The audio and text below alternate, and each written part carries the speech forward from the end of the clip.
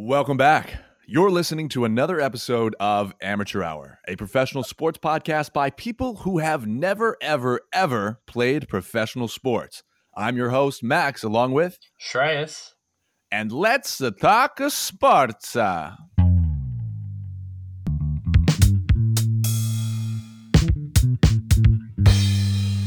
Amateur Hour. Welcome back to another episode 19 of Amateur Hour. Today, for the second week in a row, we have a very, very special guest. This week, we do not have another NFL player, but we have somebody who is near and dear to the heart and soul of this podcast. So for a little backstory, back when me, Shreyas, and our special guest were in our college years, our heyday. We got to get a little flashback music. We have to go back. But back when we were in our heyday, we started an iteration of Amateur Hour. So there are actually 6, not 1, not 2, but 6 unreleased episodes of the original Amateur Hour, where me, Shreyas, and our good friend Donald Odell, who's here with us today, we're talking about sports, doing the same shenanigans that we are doing today, just on a much smaller and unpublished scale. Donald, thank you for being here. Wow, thanks. That's I got 2 varies when you introduced me, so very, very special guest. So that means a lot. And I think the those 6 unreleased episodes, that's a good 1 million subscriber kind of treat for the fan base. So make sure you guys are racing to 1 million so you can hear those real quick. But jokes aside, guys, thank you for having me on. I've been listening right along, and I was trying to find a time to get back on. I'm super happy to be here. Yes, sir. Well, we're happy to have you. All those episodes where we had mullets. It was like an episode. It was like Wayne's World, right? We all had mustaches. Yeah, it was. Man, those are the good old days. We were wearing jabot. We would go to Blockbuster after and pick what movie we were gonna watch. We put it right in our VHS player. As we listened to David Bowie before he passed away. Yeah, good times. Well, we're just getting older and older now. Yeah. And then I would get my Volkswagen Beetle. And speaking of Beetle, the Beatles were actually performing in London that one week. I was waiting for them when they came down from the plane. I was screaming. I had the We Love Beatles poster up. It was fun after the war too, because we all got drafted, but we all made it through. We were at Dunkirk. It was yeah, man. The Great Depression had just ended, and Wait, what about that time we flipped the light switch and the lights came on? Oh, after you talked to your boy Tommy Eddy? Yeah. Yep. I called Alexander Graham Bell right after. I was like, "Man, this invention's crazy, dude. You got." Yeah, so needless to say, we've been around for a while. We're actually gods. So it's interesting how those episodes haven't leaked yet, but all of like Lil Uzi and Playboy Cardi, they leak every day. But maybe our security is just way better. No, those episodes have never leaked into the public. It's crazy. It's true. They're under vault and key. But I like Donald's idea of having them as like a subscriber special, for our non-existent Patreon and things like that. We released the rough, uncut draft. Uncut. Rough and uncut take. All right. So as per tradition, whenever we have special guests on, the guests get to start the good vibes off. So Donald, give us your weekly highs. The weekly highs. All right. So got some moves happening. I'm getting promoted. I'm moving. The weather's getting nice. I'm seeing people I haven't seen in a while. The vibes are just here lately. I don't know. It's been I think the weather's been a bit infectious. It's just nice to kind of get back out and see people I haven't necessarily seen in a while, and obviously turn the page and move out and just kind of start a new chapter. So I'm pretty excited. We're excited for you. Do you like the spot that you're moving to? Yeah, it's beautiful. It's right on the water. It's like perfect for somebody my age. Got the ability to go downtown, hang out. Got a bunch of shops and a little bit of nightlife. Some outdoor activities to do, not too far. So. Wait, like you're right on a lake or something? I'm right on the ocean. Oh, you're in the. Ooh, yeah. It's got an oceanside view, ladies. Big fish, big kahuna. No, that's really exciting, and I hear you with the weather. because things like just being able to be outside and not have it be 32 degrees and stuck in your house, like that is huge. Well, the weather is like, it's infectious on your mood. Bad weather. Bad weather, you feel bad. That. Yep. Bad weather, you put on Little Peep. And you're like making a sad TikTok with a filter. Yeah, who would do that? That's so weird. That's crazy. Nobody. All right. So a little bit about the history of Amateur Hour. We started just sort of as a random idea. And we just said, hey, all three of us like sports. Hey, all three of us have time, typically on Thursdays. Let me back up really quick. I hate to interrupt you, but let's start off like, all right, so we're together with a bunch of us, and we started to notice this trend where the three of us are kind of just like drifting off and talking about sports. And that's facts. We said, all right, we need to formalize this conversation. True. We're spitting some absolute fire, bold takes left and right. We need to capture this. So we went to none other than the library, our school's library's recording studio, and we packed into a single person studio. Man, those booths were literally tiny, and you had to like rent them out online. Some weeks we literally could not get one. And let me tell you, when it got hot, We literally three big dudes just chilling in this, I swear to God, like 4x4 space. well, do you remember there was like two of them were like really small, and there was one big one, and we always prayed that we could get the big one because it would give us enough space for three. But then there were times where we had to cram into like the one person one, and so it's like I'm like holding Donald's backpack like in one hand and like my headphones in the other. And then there was that one time where that girl knocked it. She went, "Are you guys done?" Like right in the middle of like Donald said, a flaming hot take. He's like, "Excuse me, your hour is up." You can't even edit that out. You're just like, now it's gonna be like featuring girl knocking on the door. What's up, ladies and gentlemen? A very special guest today. This woman. Are you done? Honey, did you do the dishes? So it was a good time. But, you know, as we graduated and as the pandemic hit, Amateur Hour sort of just disappeared. But fortunately, we were able to revive it. And again, we're happy to have Donald on the show. So the NBA season has come to a halt, pretty much. Today's the last day. Today is the last day. It is about playoff time. So I wanted to just sort of do a little recap. First off, I wanted to see what Donald thought of the NBA season as a whole, what he thought of his favorite teams, and just his general opinions as we head into the playoffs. I'm a Celtics fan at heart, and that made this season rocky at best. It was just at best.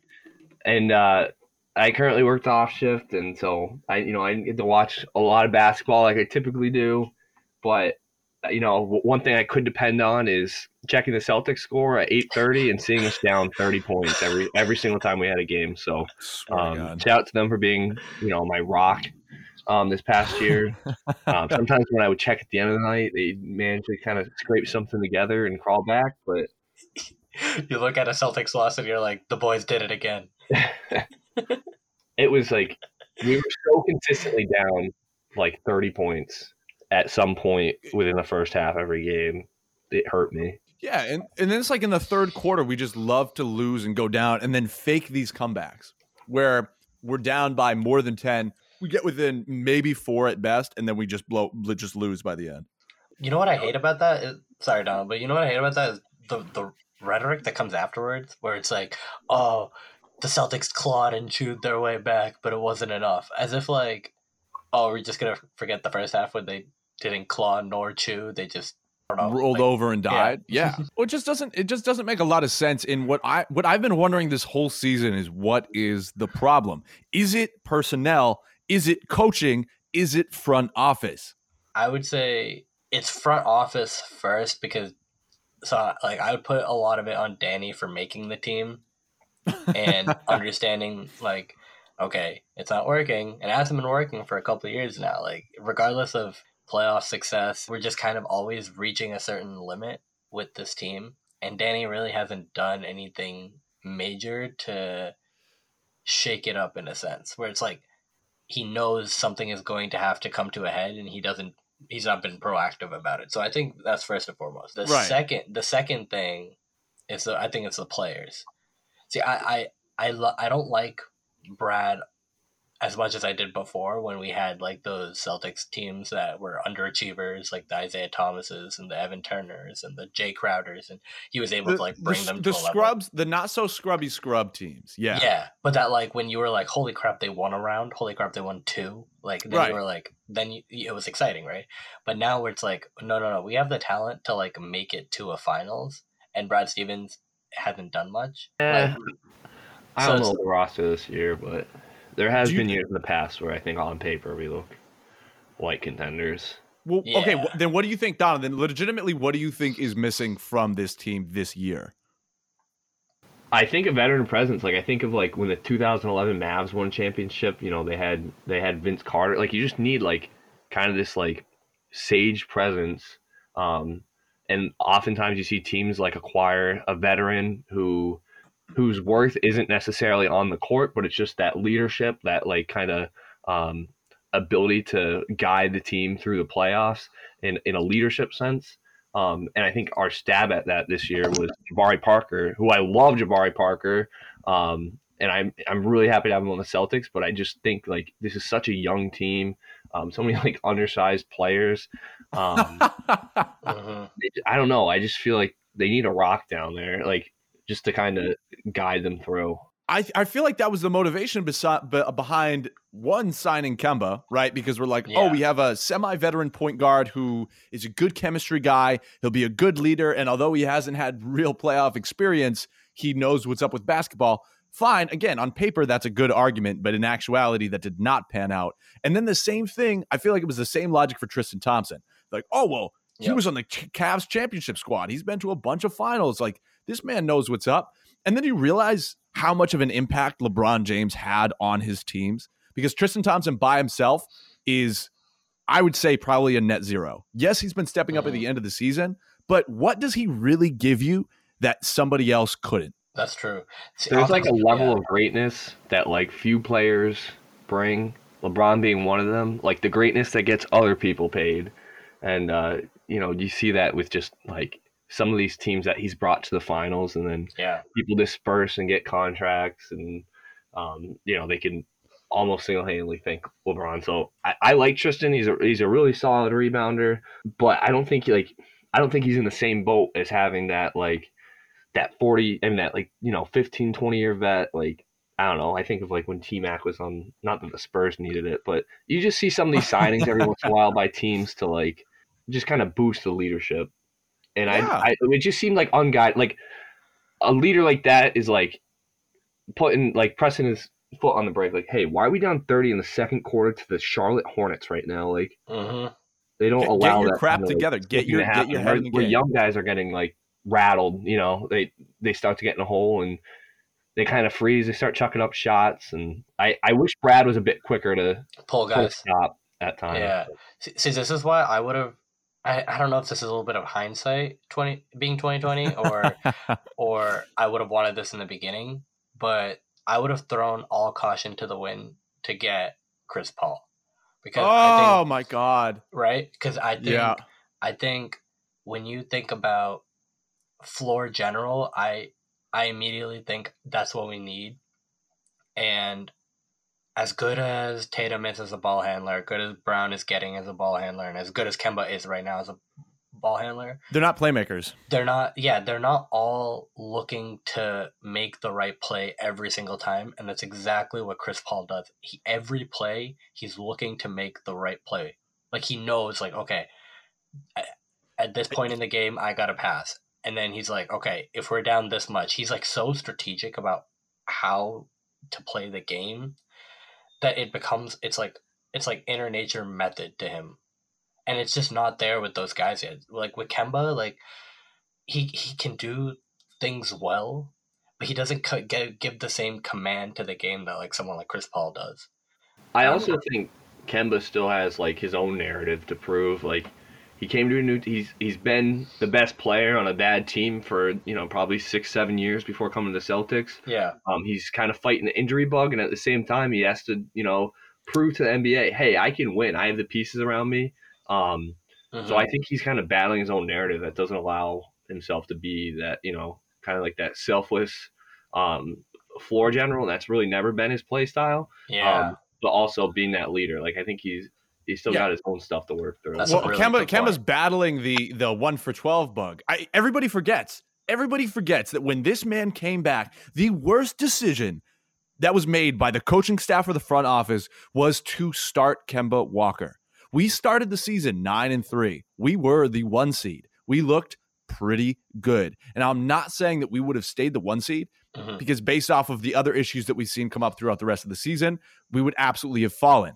But I would say that we would be better than the 7th, right? Kemba Walker starting is insulting to the system that you had in place, and it's insulting to the players who put time and effort to get you those 9 wins. Kemba Walker comes back, and we were literally we were 4-7 after he came back. Yeah. And two of those wins, he didn't even play. I think this is like a mark of the Brad Stevens tenure is that I guess there's like a sense of entitlement that comes along with players that become, I guess, flourish under the system and are stars or paid like them under the system, where, now when Gordon Hayward was here, he demanded his playing time and he demanded that he started. And now, Kemba, even though he probably doesn't say it, right, his contract demands a certain amount of play from him and a level of play from him that may not always be the right decision at the right time. And I feel like that may be like a league-wide problem where it's like you pay these guys so much that it's like, well, we're paying the guy $140 million, like we can't just leave him on the bench. And it's like, no. If something is working, you let it work until it doesn't. And then you let the guy, he's rehabbing, right? The guy has just come back from like rehabbing over from a couple months off. Yeah. Yeah. So like to put him in and try to, like, even though he's not playing starter minutes, but to define him as the starter, it takes away from the team a little bit, like the team mentality. Bad. Yeah. Especially too when you see emerging point, right? Like Peyton Pritchard has been the diamond in the rough all year. Amidst a crumbling, just mediocre Celtics team, you have Peyton Pritchard, who is a rookie, who has come in, although he's smaller, he's played solid defense, he's made big shots, he's made big plays, he has supreme confidence. And I would like to see him get more time. Like, yes, he's going to make mistakes because he's a rookie. Yeah. But give him his due, give him his chance. Don't just default to Kemba because, like you said, Shrey, exactly. Oh, well, he's getting paid $32 million, so he might as well be a starter. That logic makes no sense. I just wish the guard depth on this team is so poor. Even though we have 7 guards. It's weird. Yeah, like it's so weird. To be a point guard, you have to be under 6 feet in our team. And to be a shooting guard, you have to be like a hybrid between point guard and small forward. And you're going to get crunched for minutes because there's 6 of you. Like, it's just weird. The undersized guard has been also a trend in the Brad Stevens system that I am not as fond of. Like, obviously it worked with Isaiah, and Kyrie is a little bit bigger. Terry, Draymond. It's Draymond Waters, Carson Edwards. Like, I don't understand why Danny. When I think of how many successful sub 6 foot tall players there's been in the NBA, I think of Isaiah Thomas, who might have cracked 6 feet but barely. Spud Webb, Muggsy Bogues. Yeah, Muggsy and Mookie Blaylock. There's a couple. There's not a lot. Right. So let's take the opposite of that. Right. Let's name successful, lengthy, athletic forwards. Okay, I'll start. Giannis, KD, friggin' Anthony Davis, Christian Wood, Porzingis, Karis LeVert, Porzingis, Perry Jones III. Wow. Hey, we tried him. I don't think that worked out. That's a throwback name. Yeah, we did try him. OKC. I remember. PJ Dozier, Pat McCaw. PJ Dozier left. Wasn't he here for a little bit? He was. He didn't get any playing time. Yeah. And then he went to the Nuggets, and now he gets a lot of playing time, and he plays pretty well as a bench player. Actually, Shreyas, that's perfect because I did want to mention that one other thing. I think the reason why I'm more inclined to blame the system versus our talent for our poor success is because you see all these players, and I've said this before, but all these players are on the Celtics. They are mediocre at best. Then they leave the Celtics and they ball the hell out. Enes Kanter, PJ Dozier. You think Shemmy's an all-star? Terry Rozier. I don't think Chevy's an all-star if he Even leaves. Gordon Hayward. Is Shemmy an all-star on the Warriors, Max? What name did you Brad Wanamaker. Go. What name did you just say? Did you just say my trigger name? No, say it one more time. Lakers. Is he taking LeBron's spot, Shemy Ojale? Yes. 100%. It's the system. Hey, listen, I'm going to disconnect and I will talk to you guys. 100%. Who else can brick corner threes if he's not on the court? Like, But Shreyas had 2 dunks yesterday. I guess the Timberwolves. You show me a dunk. That happened yesterday. I didn't watch the game yesterday because I was watching an actual Boston playoff game, not this crap bag. The Bruins? The Bruins, yeah. So I was like, I'm not gonna watch it. I'm not gonna look. But you show me that Jake Layman dunk. Jake Layman? Who cares? But I was like, all right. Like, I mean, like anyone can beat our scrubs. I know they didn't win, but like it's just like it just feels like every time our bench plays a game, there's always someone that like annihilates them or just like makes us look bad. Like there's never a time where our bench makes another person look bad. We're just bad, and that's okay. So I wanted to just talk real quick, since we the seating for the NBA is pretty much locked in. I just want to go back to our very first episode of the new iteration of Amateur Hour, episode 1, the hottest NBA power rankings. Now, Shreyas had. All right, I'm muting myself. Now, Shreyas had a couple of very interesting takes. Now, I just want to read to you quickly his seeding for the West. Okay, he had Lakers at number 1, which is fair based off their performance last year, coming off a championship. No one can clown me for that one. Seemed like they made upgrades. Right, fair. Nobody thought LeBron and AD would get hurt. Exactly. Fair. Clippers at number 2. Good prediction. Clippers are a solid team. Nugs at number 3. Yeah, good prediction. Nugs are a solid team. And that worked, yeah. They're number 3. They're locked in at 3. Mavs at number 4. I would say pretty high for this year's Mavs. I feel like they're still missing a couple key pieces, but solid. Right now they're 5. They are. So, hey, not far off. Hey, solid. Yeah, solid. Yeah. Then we have number 5, the Houston Rockets. Okay, I want people, Whoa. let me explain myself. Was James Harden still on the team at that time? I mean, it would yes, be bad. He was. It would be bad. It would be bad if I made the prediction when they had Kelly Olynyk and Armani Brooks, but but yes, yeah. James Harden was on the team. Eric Gordon was still healthy. Christian Wood was Christian Wood was still healthy. Yeah. Yeah, but nobody knew what they were going to get from Christian Wood right there. I feel like we could have had the Celtics could have had him for 13 mil. Yeah. And the Pistons could have had him for 13 mil. I feel like it's weird because no one really knew about Christian Wood, but people knew enough, especially, I don't know, coming from like a fantasy perspective, people knew enough that he had enough talent to be like a 20-7, 20-8 player. It was weird. Like, but no one, like if you had asked like a regular NBA fan, they would be like, how did this guy like play well? So I think he, from the beginning, was going to be a pivotal piece. And with Harden, I was like, all right, yeah. Like, what did I say, 5? Yeah, dude. Like, Harden makes sense. That's fine. You know what I mean? Like, they play like the Jazz or something, and it's just like, it always happens that way. That's what I thought in the beginning. I said that the Pacers were going to be like the 4th seed in the East. So I was also wrong. I don't think anybody could have predicted the Knicks being 4th. Yeah. Insane. I honestly didn't think they would pull the trigger on the Harden trade. I thought that Houston would just like get all scared and be like, all right, but we still have him under contract for like a year or 2. Like, let's just let the guy play. And yeah, they did it. Yeah. We have the Suns at 6th, which I'm impressed that Shrey put them in making the playoffs, because I don't think anybody could have seen how good the Suns were going to be this year, just based off of their recent history. I knew Chris. That's what I'm saying. Like, I respect Chris Paul as getting your team, making them better. Because when I saw, you see what he did with Houston, right? And how he kind of like, Harden was there obviously, but he was the missing piece. And if he had played that game 7, who knows what would have happened against Golden State. Mm-hmm. Then you saw what he did in OKC, and no one thought that team literally nobody, because it was okay. It was him, SGA, and like 4 people off the street, and that team made the playoffs, and it made the bubble, and they played a good series.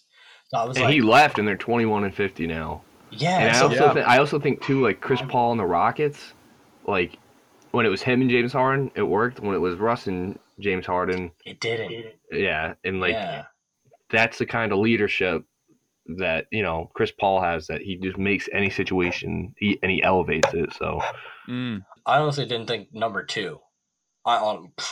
Beats me to say number 2 in the West for a Chris Paul led, Devin Booker led team. I didn't think it was that high, but I knew, like you said, Max, I knew a little bit. I was like, all right, this team is good enough. It has the young talent, and now you got the floor general. 6. Mm-hmm. Let's give him at 6. And so that was kind of my rationale then. So my point in bringing this all up was I wanted to just talk about the 7th and 8th seeds. Can we? Yeah, I mean, those aren't really. So what Shreyas had, what he was confident in at the beginning of the year, was the Pelicans making the 7th. All right. All right, I'm gonna have to. Okay. And at the 8th seed, they had the Kings. Oh my God, man. Okay. Let's think about this. First, my fault for not putting the Jazz anywhere on this list. You didn't put the Jazz any. Oh, whoa. Or that Portland. I didn't have Portland either. Oh, wow. Yeah. Oh, Shrey. Man. Utah's livid right now. Man. Oh my God. Yeah, I can't believe I didn't put them on the list, and they're the 1 seed. Shreyas, to be fair, your Pelicans and Kings are the next 2 teams into the play-in tournament. So right. So I wasn't far off. But if you think about this, when everyone was healthy, and I saw the way Zion and Brendan Ingram were playing together in the beginning of the season, and they were both getting their numbers, and the team was like treading water. That's what I thought. I was like, all right, if they can tread water and then make some sort of like late season run, especially if they manage Zion correctly, which, as we all know, they didn't. So if they were able to do that, 7 and 8 made sense. Okay, yeah. I mean, you can roast me for the Kings, Max. I mean, I don't know what else. The Kings front office still stands by the decision to draft Marvin Bagley versus Luka Doncic. Wow.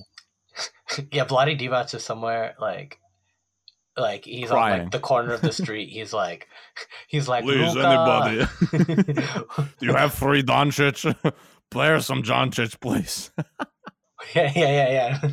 He thinks Doncic is like a coin. I have 3 Doncic. That could be the next big crypto, Doncic coin. Mark Cuban is big on crypto. I would not even plant that idea in his head. Mark, listen, make a bunch of NFTs for Luka and then make it into a coin. A Lu coin. A Luke. I think it's already a crypto. Lucoin Doncic. Lucoin. The new meme coin. It's Luka and Boban as the logo because now they're new best friends.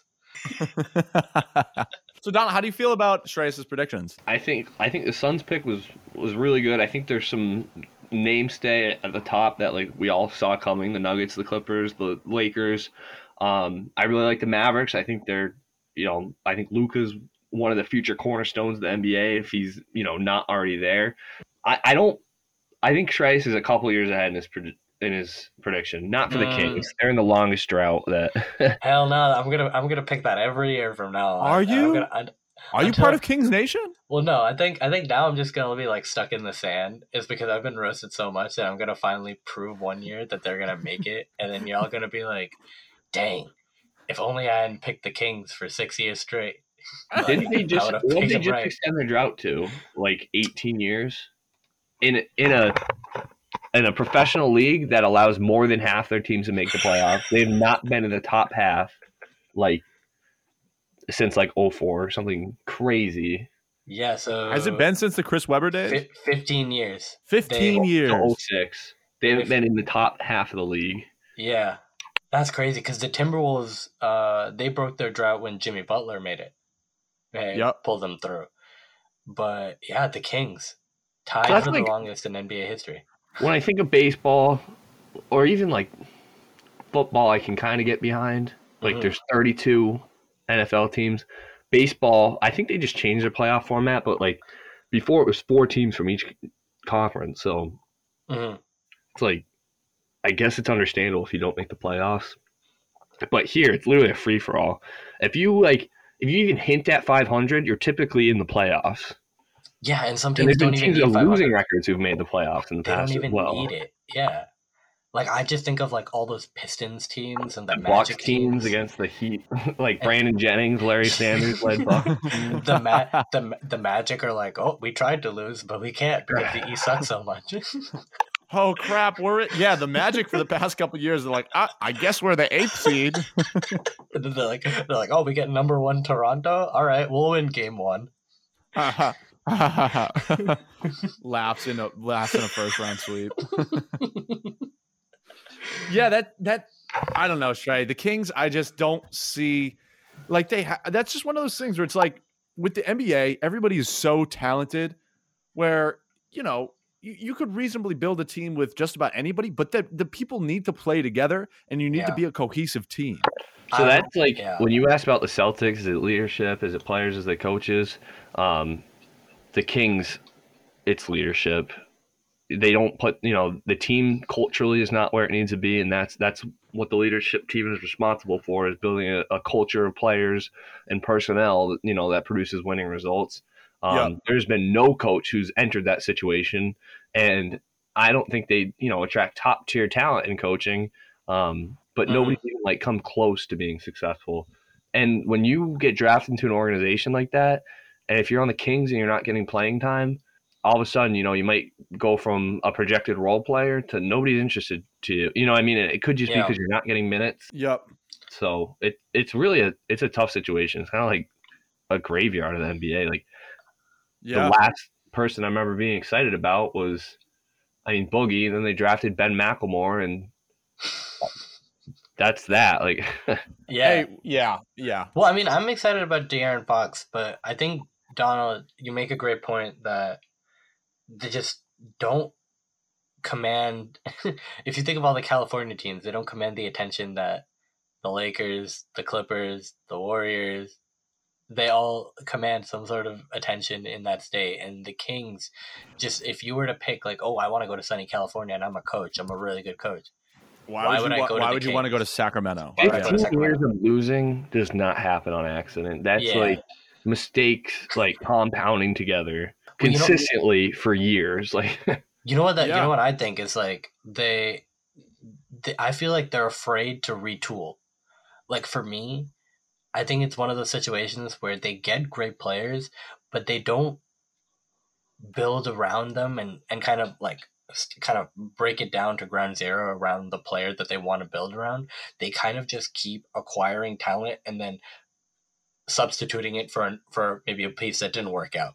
And they just keep doing this, like, this puzzle piece thing where they're like keep cutting the corners and like, oh, okay, now it kind of fits, and then they have to keep cut the other corners. It's like, oh, now you know what I mean? So it's never like they do the puzzle over again. Right. And that's something they just have to do at this point. It's been 15 years. They got to do something. That's actually a great point, Shrey. They're just sort of trying to, like, make things work. They have a bunch of square blocks and they're trying to fit in circle holes. Yeah. And they're like you said, they like jam it halfway in and they're like, oh, that's fine. Then they acquire another square block and they're like, oh, well, maybe these two squares will go together.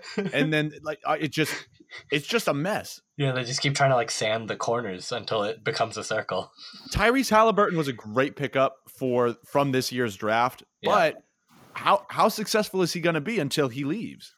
Really? I'm looking up all the draft picks that they've had since 2010. Oh, yeah. Please do. And 2010, they got Boogie and Hassan.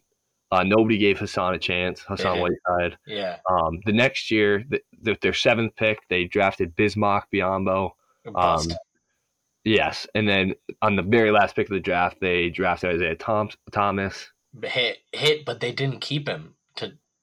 That's a hit on the pick, but they didn't recognize the talent there. So here's Right. from their lottery picks for since Boogie. Bismarck Biyombo, Thomas Robinson, who is a Kansas alum, Bust. who was big bust, but he was projected to play well.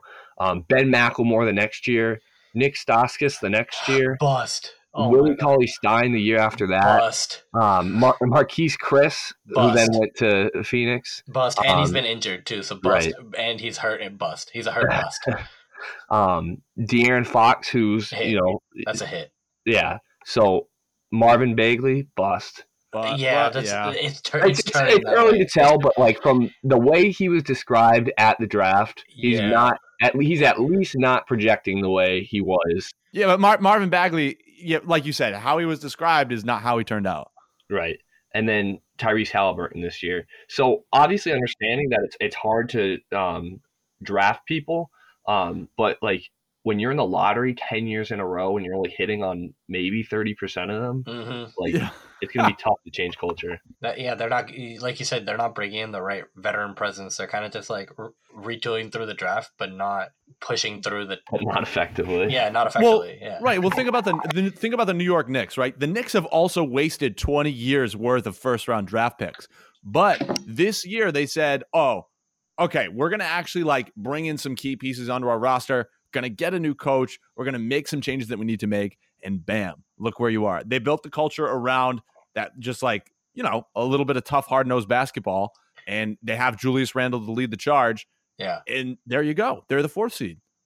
Just to make this interesting, I'm looking back when the Kings were in the playoffs and they had like late first-round picks. And they had much more success. They got Hedo Turkoglu, Gerald Wallace, Kevin Martin. Yeah, so it seems like that organization has come a long way in the wrong direction. Yeah.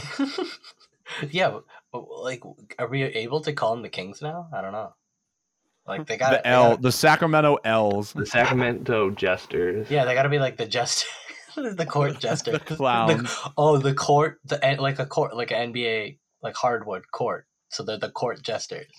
I will say, though, I'm really, really, really excited about Tyrese Halliburton. I think he brings, like, kind of that floor general feel back to And he's the tall, NBA. too. And we don't have, like, I don't feel like we have as many of those anymore. Like, floor tacticians, like, commanding the game at their tempo, quite like that. So. He definitely has a good feel for the game, and I hope Luke Walton isn't there to provide him with any support, because I don't know, his minutes have been so up and down, and I know he can continue to be a better player, but he just doesn't get the consistency in his role that I wish he did. If you are an NBA rookie guard and you're shooting 47% from the field, you're a legitimate NBA player. You're a player. Oh, yeah. Without a doubt. Without a doubt. And he's got length too. He's got nice handles.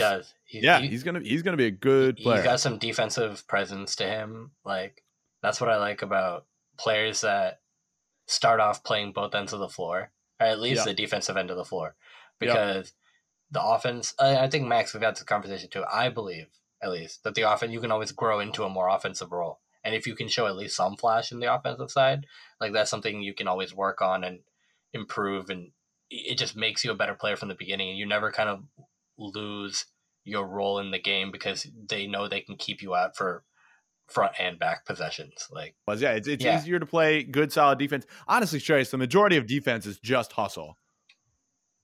I think. Tell me, because realistically, at the end of the day, you're still a body in front of another body, and if you can move your feet and try hard enough, like. Yeah, but the moving your feet isn't hustle, I wouldn't say. Like, move your feet in a way that, like, you always are keeping a hand to contest the shot, keeping a hand to contest the pass. If you think IQ isn't a big part of, I'm not saying I would argue IQ is like a bigger part of.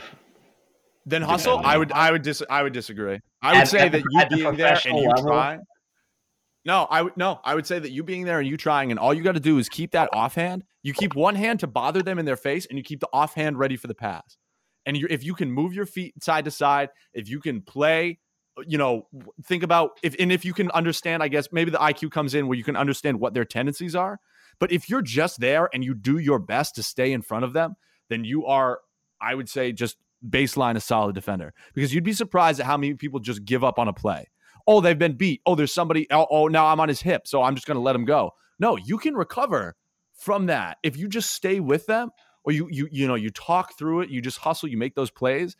Then I think you can be a good defender. Well, I think about it this way. I think about someone like Andre Iguodala, right? Where Iggy. so he comes in and he's known for his length and being a defensive player, but he grew into his role as an offensive player on teams like, those 76ers teams in the late aughts and the Nuggets, right? But then when he became an older, salty veteran in the game, right? And his offense wasn't needed, and he didn't have that like offensive gem to him anymore. He could still play defense. He could still play a role defensively, because because defense is easier than offense. Well, but defense usually outlasts offense too. So if you're not a good defensive player, your longevity in the league is cut short. Right. Like if you're just a guy that can only play offense, and say your offense is not as where it needs to be, right? It's tougher because scoring is it's Kemba right now. It's Kemba right now. Yeah. And like cannot play defense for his life, and his offense isn't where it needs to be. Right. So, and look how we think about him right now compared to when his offense was spectacular, right? Right. Then he's a glass cannon. Right. Exactly. Yeah. He can score, but he can't guard. But if he can outshoot everybody, that's fine. Because scoring is such a surplus in this league. I think so it's much hard scoring that you need these guys to stop the guys. Yeah. Well, Shreyas, you brought up Jimmy Butler, right? And I think he's a fine example of where like he came in to be defense first, and then he learned offense. But this year, guess what he's shooting from three? 20%. It is hard to get your shot down. If that's not what you came up with, it's hard to get a jump shot down. Giannis started when he first came into the league, before he was like a dominant like forward big man. He had a nice jumper. Then he changed it. He changed his play style. He gained mass, and now he doesn't really have that. He's working on it, obviously, but it's still, you can see it's taking him years to develop this jumper. Whereas just he's got the size and he's got the hustle. He's just automatically a good defender. Yeah, I see. I definitely see arguments. I'm wondering, Donald, whose side would you take in this argument? Would you take that it's easier to play defense, or is it easier? I think offensively, defensive instincts are much rarer than like offensive firepower. Like when we have like kind of like what you said, Shreyas, like I think offense is at a surplus, and when we have those like defensive standouts, they quickly become valuable, even if that's all they add.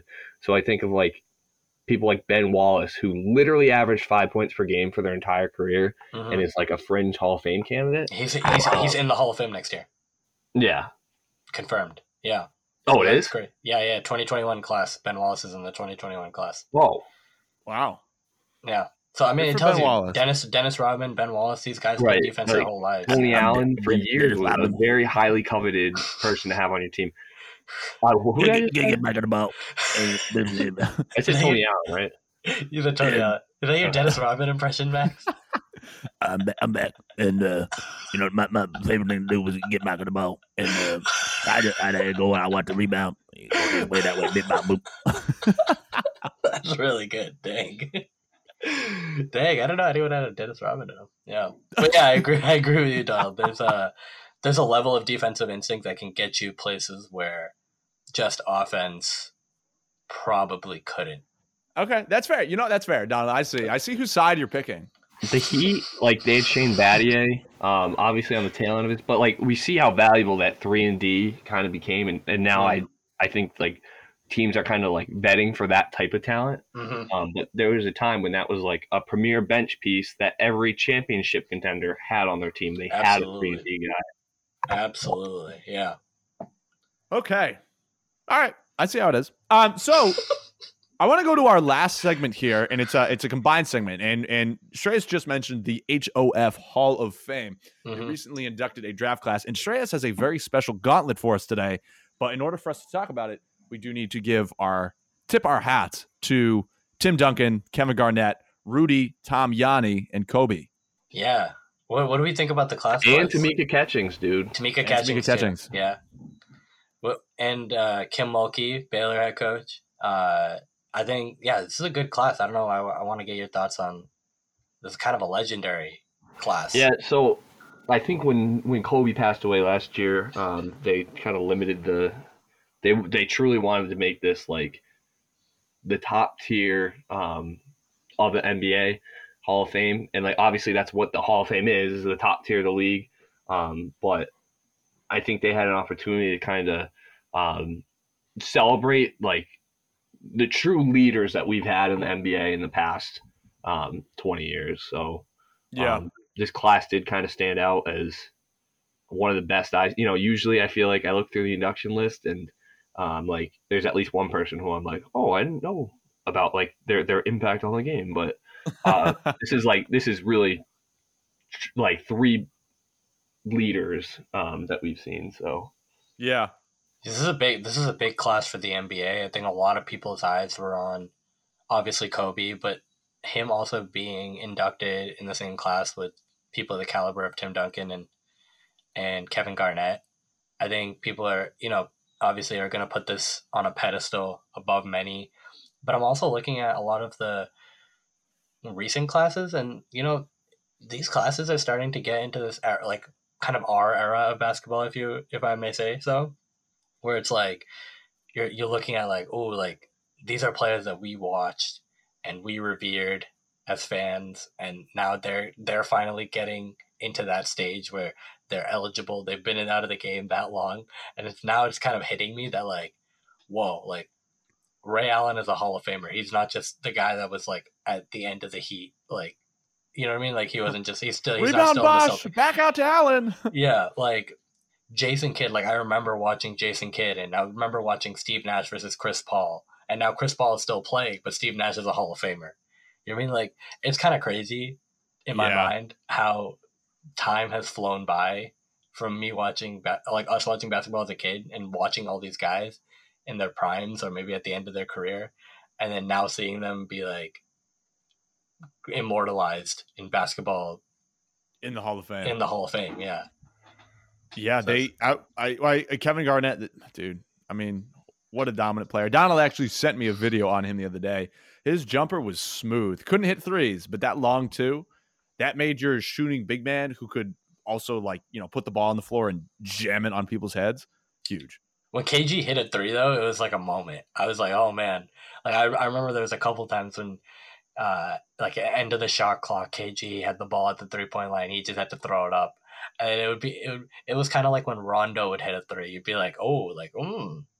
Oh, like, Rondo. The Celtics are rolling. If those guys are hitting a three, like, you'd think like that. So, man, but it's just funny because, like, KG takes one step in, and that shot's completely in his bag. Like... It's just you become a different player. I feel the same way about like the Kyle Korvers and the, you know what I mean, like where it's like they take like a long two and you're like no, why couldn't you have just done that like a step back? Yeah, why don't you just take a step back? And it's just like, but I feel the same. I feel the complete opposite way when it's like a KG or a Giannis or a, you know what I mean, like no, just take one step in. I think it's fitting too that those three they competed together in the Western Conference for years at the peak of their athletic ability, and it was always a scrap of who has the biggest impact on their team. And I think both KG and Tim Duncan alluded to it yesterday, but like they thanked each other for elevating each other's game because when you're that good, you need somebody to drive you to that next level, and I think those three truly helped each other out, and I think Dirk is in that same conversation too of elevating each other's games, because it was honestly the Western Conference was stacked in talent. Amari Stoudemire, Tim Duncan, KG, Dirk, just all these like prolific players. Unbelievable. Yeah, and then the Kings like still had Chris Webber. Yeah. They had a really solid team. So it was truly like just like such a collection of talent, And it was so cool to see the three of them getting inducted together, because those are like, when I was growing up watching basketball, we kind of knew that we were like watching greatness, but not enough to the point. Like, I was still taking it for granted that like, oh man, Kobe's going to drop 30 tonight on our heads. Like, what does that mean for an NBA player to do that for 20 seasons, day in and day out? Like, that's crazy. Yeah. Yeah.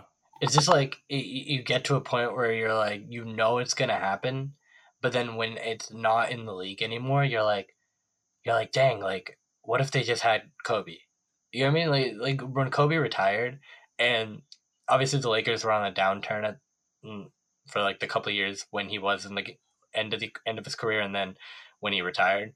But then you always think like, man, if this team had like prime Kobe, like he could have pulled them into a playoff run like he did in like 2005, 2006. Like, you know what I mean? Like he could have done that. He was that type of player to just put the team on his back. I also think somewhere it's just like three people who have played the game the right way consistently for my whole life. Like, from fundamentals to the extreme skill that they all possess, and the pedigree and like the championship intensity between them, they must have won like 11 rings. 11 rings. Yep. Duncan has 5, Kobe has 5, and KG has 1. Yeah. So like that's astounding, and it's not like they were teammates like double dipping for those. Like that's 11 separate teams led by them winning rings. So and I always think it's so cool when somebody stays with one franchise for a long time. And Tim Duncan 19 years, I think, and then Kobe 20 years. 20 years. Yep. Yeah. And then and that's why it's nice to still see that today with players like Steph Curry and Dame Lillard. You know, people who are honoring the franchises that brought them into the league, and for better or for worse, they're sticking through those teams. Yeah. And like, those are the guys that I hope win rings. I agree. You root for those guys because they aren't so much worried about where they can get the ring, but they are worried about how they can get a ring there, like here. Like, you know what I mean? So it's like, that's the type of mentality where you're not afraid, and it's not in the sense of afraid, but like, you're not so worried about who you have to face to get this ring, and because I think Chris Paul said it best. He, in a post game on TNT, Chuck asked him like, you know, you guys are the 2 seed, but you know, did you ever imagine the Lakers would be either the 6 or the 7 seed? And you, like, you know, that you might have to face them at some point very early in the playoffs. And Chris Paul cut him off and said, Chuck, I've been in the Western Conference my whole life. There's ballers on this side. Like, you can't hide from nobody. And that's one thing, is like, when these guys play 15, 20 years in the same conference, in the same team, like, they're not hiding from anything. They know that they know their talent. They know they can play in this league, and they're willing to get the accolades where they are rather than go out and seek for them. Exactly. Rather than ring chase, boogie. All right. So with that being said, Shreyas, give us the gauntlet. Give us. So for everybody who doesn't know, or if you're just tuning in, the gauntlet is very similar to other start, bench, cut formats. But basically, we have 4 players. The Shreyas is going to give us, who me and Donald don't know. We're going to give the top player, in our opinion, the golden egg, the best award that we can possibly give them. 2 of these players are going to go on our bench, and the last one we are going to cut, but not just cut. We're going to send them to work at Home Depot to never pick up a basketball professionally or unprofessionally ever again. So, with that being said, Shreyas, give us those players. Okay, so I wanted to kind of take this in a different route, and usually, if you guys have listened to the podcast before and have listened to the Gauntlet, we've done like positions, so point guard, shooting guard, small forward, so on. And because I was taking this in a Hall of Fame direction, and I knew that it would be tough to do it with, you know, the actual people that would go into that are in the Hall of Fame kind of thing. So it's like, if you had to pick between Kobe and KG and Tim Duncan, like, you'd pick Kobe. Like, I feel like it would be a little bit easier. So I guess I wanted to test Donald's knowledge. I wanted to test Max here too. And I was like, all right, but what about the people that are presenting them?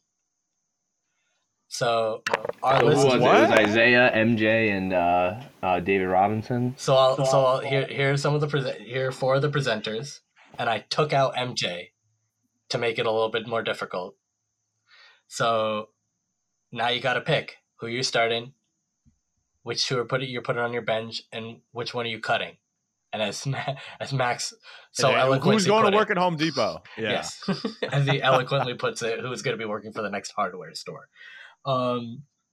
So Isaiah Thomas, who presented for KG, David Robinson, who is the presenter for Tim Duncan, Alonzo Mourning, who was one of the presenters for Tamika Catchings, and Hakeem Olajuwon, who was the presenter for Rudy Tomjanovich along with Calvin Murphy.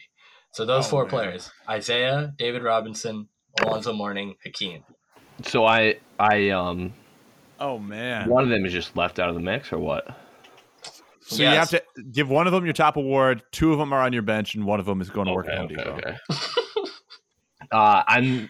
I cut Alonzo Mourning. That's easy for me. Oh wow, really special player. But he's just a step down from like Isaiah Thomas. Won 2 rings in the NBA. Very hard feat to do. Hakeem Olajuwon won 2 rings in the NBA. And David Robinson was obviously a champion with Tim Duncan. Won 2 rings in the NBA. And he was that, sure, yeah. So, and he was kind of part of that transformational shift that we've seen the Spurs like become a powerhouse with. So, absolutely. Alonzo Mourning, like obviously great talent. If you pit him against like current NBA players, it becomes a different discussion. But like when we're talking top of the like best of the best, right. Unfortunately, he's just like a step below him for me. Okay. That's interesting because when we do this, usually it's easier for us to pick the best player out of them, but you took it a different. The best player out of them is, I mean, I was gonna say the same thing as Donald. I was gonna cut Mourning because I agree with that. It's just the other 3 that you named, I just think I'm like, oh wow, yeah, just impressive players in just about every aspect of their game. And Alonzo Mourning is very good, but I don't know, dude. He doesn't, beast. But he just doesn't, to me, stack up with Hakeem, or Robinson, and even Isaiah Thomas. Like Donald said, the championship's too speaking on this. Honestly, if you put MJ in this, it might be a little bit more difficult. You think so? Well, MJ would be the best player, but then it's like, who do you cut out of the other 3? Yes, I guess we could go that direction too. But I want to get what you guys think so far about the other 3. If you think Alonzo Mourning is the cut right here. This is so tough for me because I think Hakeem Olajuwon, you always hear about how great he is, how like multifaceted his game was, and I hear the same thing about David Robinson. But for some reason, I don't see like the amount of coverage for David Robinson. I'm not too familiar with his game. You know what I mean? Yeah. Well, a lot of his play in those 90s Spurs teams, they were like close, but they were never really close enough for him to get any shine in the 90s where there was an MJ or right, with Charles Barkley running around with the Suns, Shaq's in the league, Hakeem Olajuwon's dominating. David Robinson scored 70 in a game. Like, hey, and he has a quadruple double. And he has a quadruple. Yeah. And I truly think what the Spurs organization has done in the past 20, 25 years is unlike anything we've ever seen in sports. Like, they've always been on the forefront of where the NBA is headed, whether that be turning the NBA to a global scale, whether it's that 3-point offense, having Tim Duncan down low and just surrounding him with shooters and a playmaker. And then like how critical that the 6 man is for this. Like, I'm so impressed with what the Spurs have done and RC Buford and Greg Popovich. And I think they're leaders and they lead with class. And I don't know, I think that there's something powerful about that. So I think I put David Robinson as my number 1. And I think like so much so about what he's done with the Spurs is that like his playing is kind of an afterthought, and he's still one of the best centers of all time. Like, it goes beyond the game of basketball what that organization's done, and I think he was a big part of that. So is he getting your golden egg? I think so. Okay. That's pretty good. Yeah. What do you think, Max? Isaiah Thomas was close for me. You know, he was the original IT. Very, very good player. I mean, just huge impact. Especially defensively. You know, you talk about defensive guards. Give me that. Like him and Gary Payton are in my top. Scrappy player. Scrappy dude, but sometimes dirty. I'm not gonna lie. But that was, I guess that was the that was the identity of that team, at the time. Which, you know, I get it. Again, you know, not shaking MJ's hand after you know, you get beat in the playoffs, like, you know, whatever. That's fine. Yeah. You know, punching Larry Bird in the face, whatever. That's fine. Along with Bill Laimbeer, you know, whatever. That's your beef. As a player, though, you know, you're in my top for defensive guards, along with Gary Payton. Maybe I'll put Marcus Smart in there one day if he steps up. But I think, dude, David Robinson was absolutely very good. So Isaiah's getting a spot on my bench. David Robinson, I hear you, Donald, and I don't disagree with you at all. I just think Hakeem, for me, is going to get my golden egg. Just good golly. The footwork. Yeah. For me. It just, you know, you talk about dominance. Give me Hakeem all day. You watch Hakeem highlights. What he could do is unreal. Even when he was old and on the Raptors, still dominant. It's just such a good, just fun to watch. So David Robinson could absolutely get the golden egg, but for the sake of sakes, I'm giving it to Hakeem.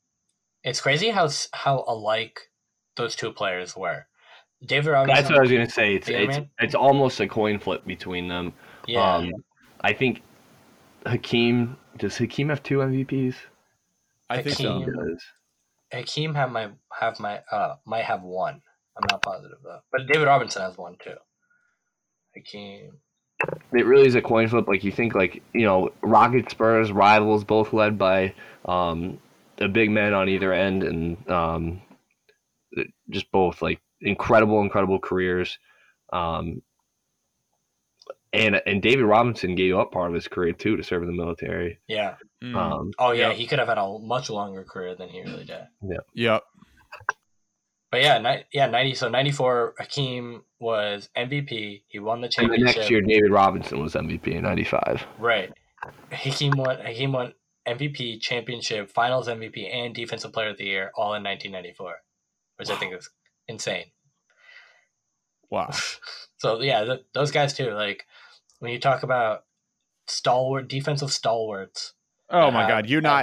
Every shot that goes into the paint is affected. It goes into the seats. Like, every shot goes into the seats, and then they both have the offensive games to back it up too. Like, that's the mark of a dominant big man.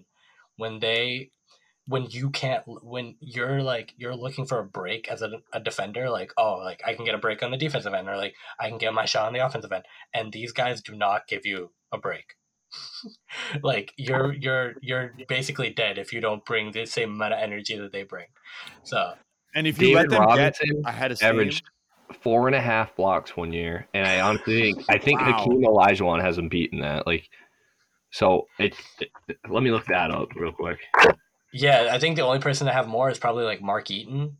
Mark Eaton had like a 5-block year, I think. Oh, that's all Mark Eaton did, was just literally. Yeah, but that's all he did too. So it's like, yeah, you don't get those guys that control the rim very often as much as, and like, if you think about like who does that now, like, I don't know. Like, I think Miles Turner, but like, is he doing it at the same rate over a full season that the guys like Hakeem and David Robinson? Yeah, Hakeem got 4.6 one year. Yeah, so like, so just barely beats him out. But like, when I see somebody with 4 blocks, I'm like, wow, they defended the paint that game. To average between 4 and 5 every single game for an 82-game season is bananas. And then to also be your captain on offense and the leader on the other end of the floor is crazy. Yeah. And people think like, oh, okay, a block is just one possession. And it's like, and it is, but it makes you think. A good block is a game changer too. It just makes like a good it makes dunk. you think. It makes you think as an offensive player, oh, I don't want to put it over this guy anymore. Like, it makes the offense have to turn in a different direction Yep. if you're blocking that many shots a game. Like, Well, yeah, it gets in the head of the offensive player. Because now you might have had confidence in that shot, but if it gets absolutely stuffed or rejected, yeah, you're not going to take that shot again. you're not going to do it anymore. Yeah. Okay. All right. All right. Oh, okay. All right. All right. All righty. Okay. Wow. Good gauntlet, Shreyas. Let's see. Thank you. Anything else that you boys want to talk about?